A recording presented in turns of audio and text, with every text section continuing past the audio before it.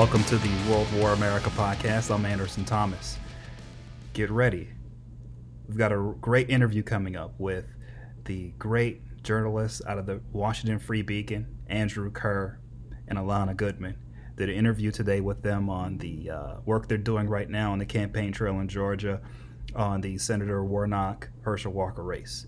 So sit back, grab a pen and paper, take some notes, enjoy. Thank you.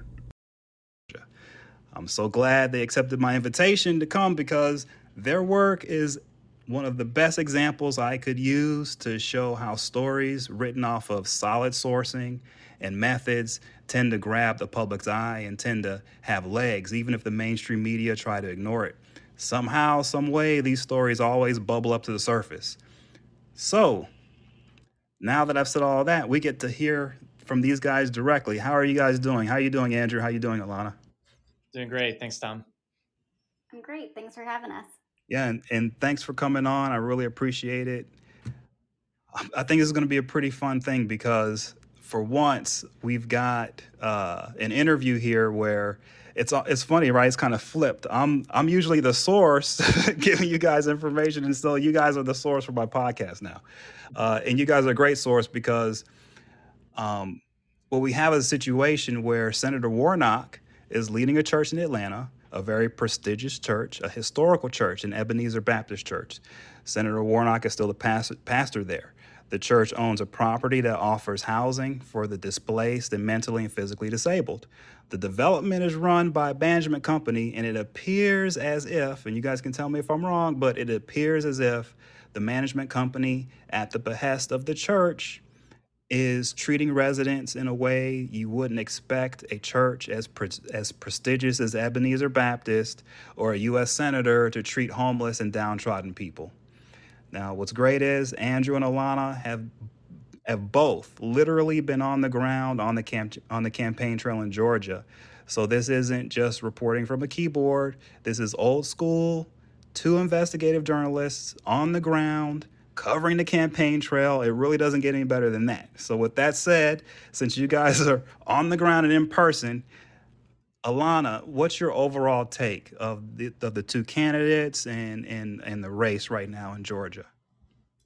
I think it's very close. I mean, as we've known for a while, but I do think looking at the polling, being on the ground, that the issue with Herschel Walker, the accusations about him paying for his girlfriend to get an abortion, it doesn't seem to be as damaging as I think we might have thought when that first was reported. But it's a bad year for Democrats. So the polling is close, and I think that Walker, he survived the debate. He had set expectations very low going into the debate, and I think he exceeded those kind of lower expectations that people had, and I think it'll go to a runoff at this point is what it looks like to me. But either way, it's going to be a very close race. Wow.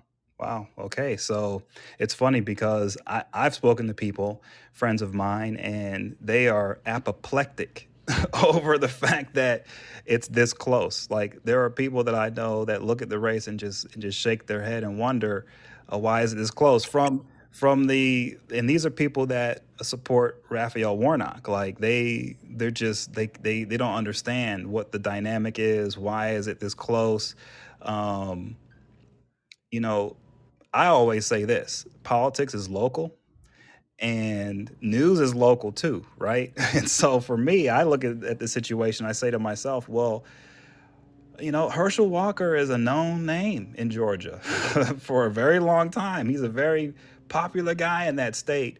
And so anytime you've got name recognition like that, and you've got, a name built into like the culture, into the fabric, weaved into the fabric of a state like that, it's always going to end up being close, right? And so, I think that's a big part of it for sure. I think it's not a good year for Democrats. So I think that's what a lot of this is about. I mean, Really? yeah. And you see it across the country. I'm not sure how much it is of Herschel Walker, specifically people liking Herschel Walker. I think it's more, Biden and the Democrats have a problem right now. And so that's what we're seeing in Yep, Georgia. yep, for sure. Now that's for sure. Actually, you're right about that. Now, with that said, and since you guys are on the ground and in person, Andrew, I'm looking at this thing and I'm saying to myself from afar, right? Because I don't have any sources there. I'm looking at this thing and I'm looking at this housing situation and I'm saying, wait a minute, this looks a little bit bad, especially considering that, Senator Warnock is a pastor. This church, Ebenezer Baptist Church, is such a prestigious historical church. It's just,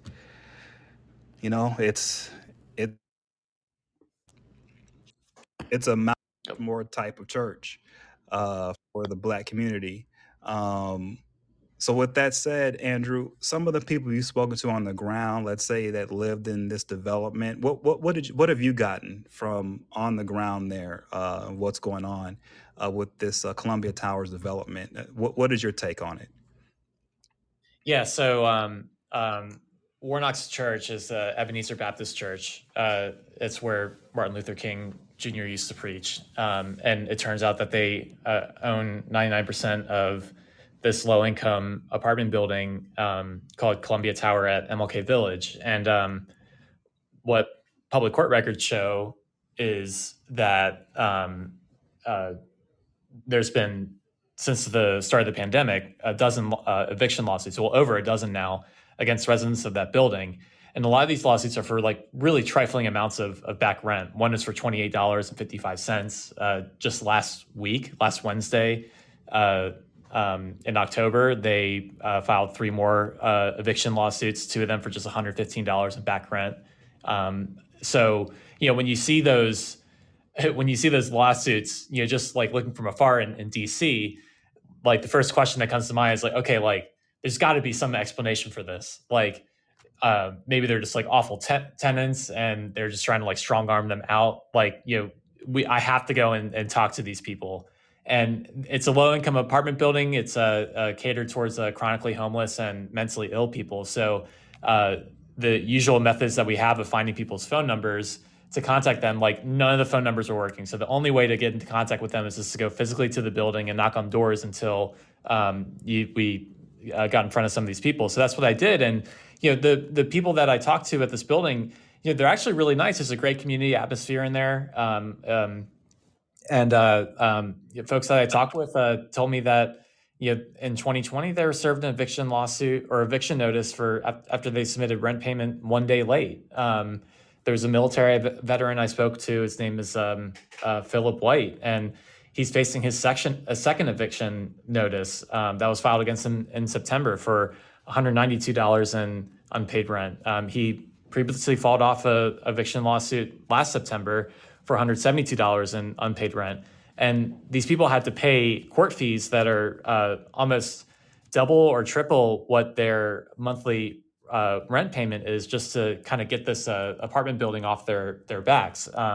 The residents described to me that the building has become increasingly more aggressive in collecting rent. They told me that they were all notified in September that, hey, if you're more than 5 days late making your rent, then we're going to file a dispossessory notice against you, like no ifs, ands, or buts. What's galling about this is that the building has received over $15 million in public funding since 2005 to operate as a shelter for the chronically homeless and mentally ill. And the building's owner, Ebenezer Baptist Church, and they own it through a complex network of shell organizations and through a charity controlled by the church. They're paying Raphael Warnock $7,400 a month housing allowance, like at the same time. So Warnock would have to accept or just shave off like 7% of his monthly housing allowance, and that would completely fund all of the back rent sought in all these lawsuits. So that dichotomy between the wealthy senator receiving this lucrative housing allowance, and then the same church owns this building that's trying to kick people out in the street for $100 in back rent. They're only a few days late on their rent payment. And that's the thing, Andrew, that I've noticed, that when you when you actually get on the ground and you're reporting a story and you're speaking to the people who are like there and they're suffering in a situation that isn't so great, you get to you get to really you get to see that what's on paper with the senator, it sounds good. And here's the thing that I've said multiple times: politicians are, they're a necessity. We need them. I'm not too into politicians, even pastor politicians. And the reason why I'm not is because they say the best things. They have an incentive to ignore bad things instead of actually dealing with them, right? And so this is one of those things where this doesn't seem to be so good, and it looks like it's something that the senator could fix quickly with just a phone call or two, right? And it's something that could actually be cleared up fast if he just says, you know what, this is a problem, and I apologize. Like, this should never happen, and this was, let's say, an oversight. But he hasn't done any of that. What has he said to your reporting so far, to all this you've just described? What has he said to you guys specifically to answer any of this? Well, he hasn't answered me specifically, but he's been asked about this multiple times. He was asked about it during the debate with Walker last Friday. And so he says that that he doesn't have any day-to-day involvement in the building. And, that may be true, but he's the top pastor. He's the top guy at Ebenezer. He's receiving all this money from the building. He has not, Ebenezer and Warnock neither of them have disputed that they do in fact own the building. Like, we've got that dead to rights. But they're just claiming, we have no day-to-day involvement. They haven't made any sort of overture to the 1% owner of the building. It's called Columbia Residential, for them to stop filing these eviction lawsuits. And during the debate on Friday, Warnock says that, there have been no evictions. The ironic thing about that is, not only is that not true, public court records show that there have been 2 court-ordered writs of possession that have been carried out by the Fulton County Marshals since 2020.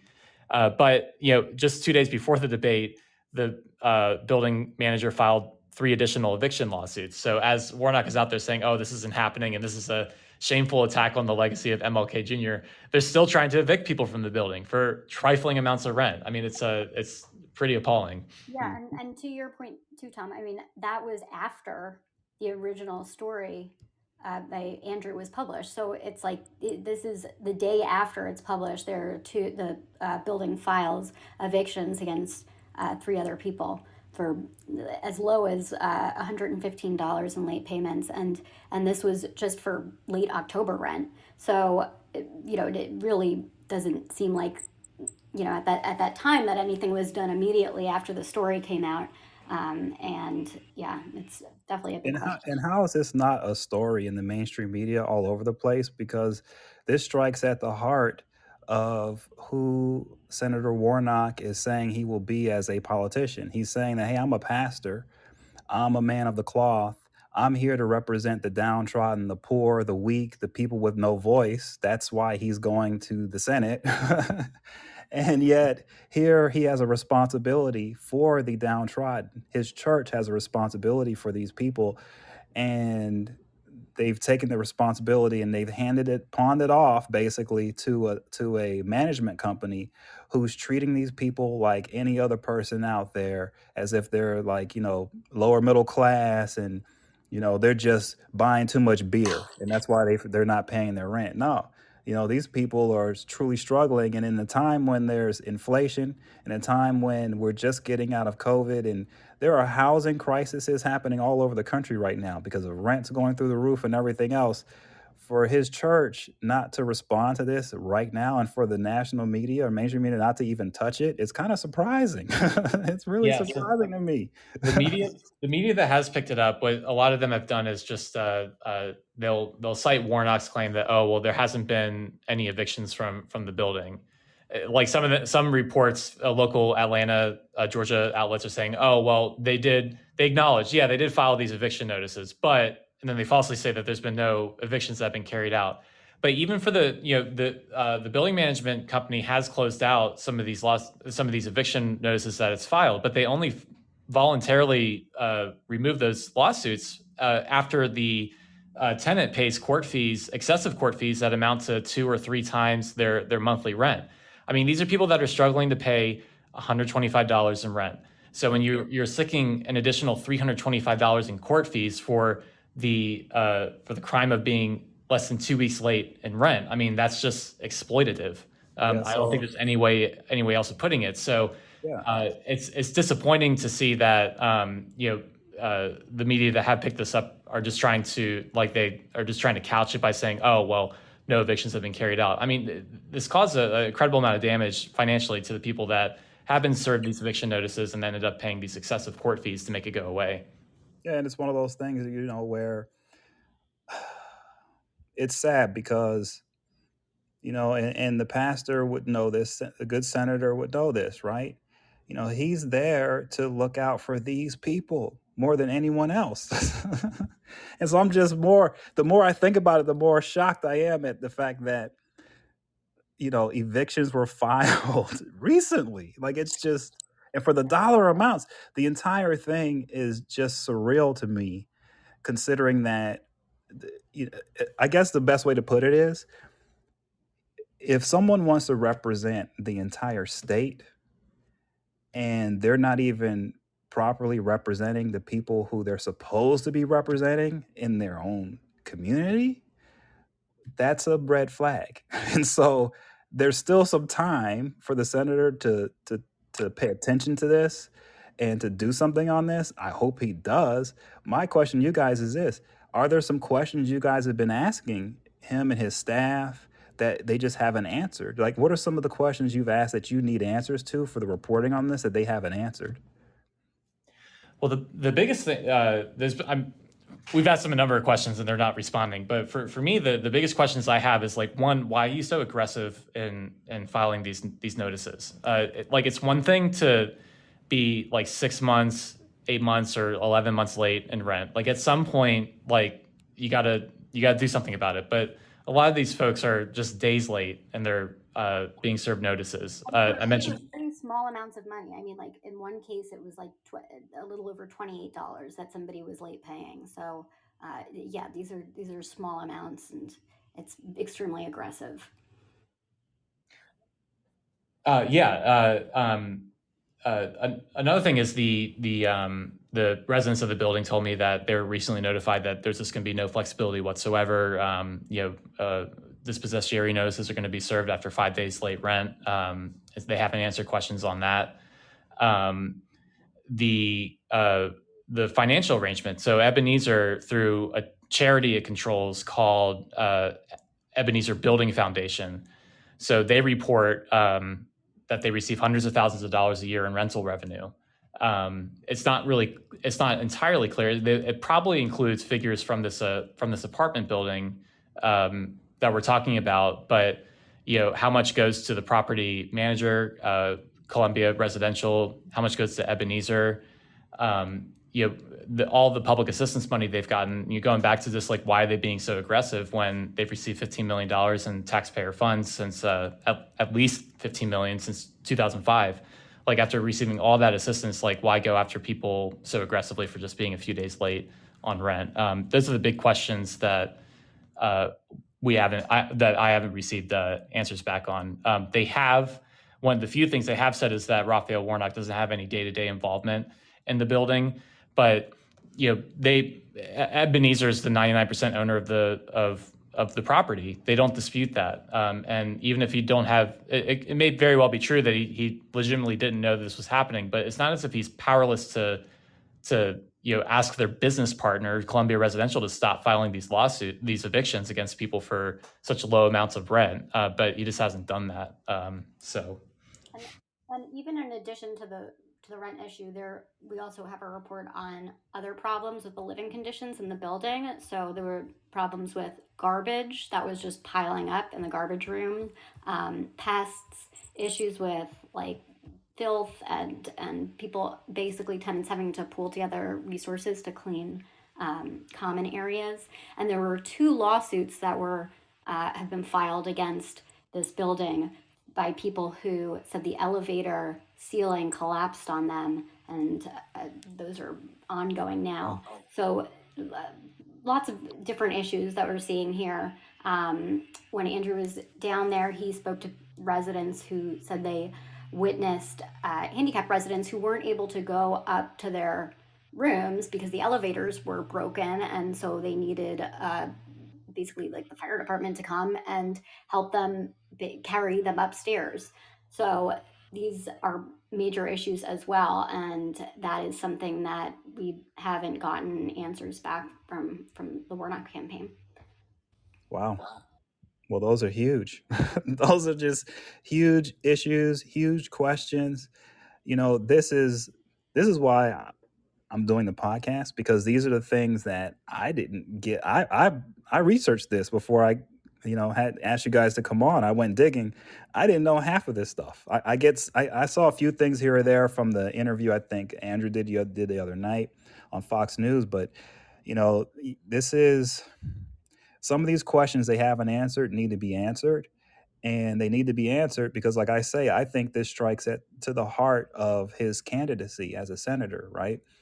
I truly believe, as a man of the cloth, he has to be looking out for the lowest. He has to. And in this case, he's not.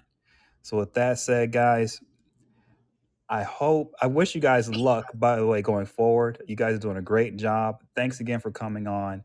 Hopefully I can have you on again when we get some of the answers to this. We can update everybody on it. But thanks again for coming on. Do not hang up on me, because the screen has to upload everything. So with the upload and everything, you want to keep it so that you see a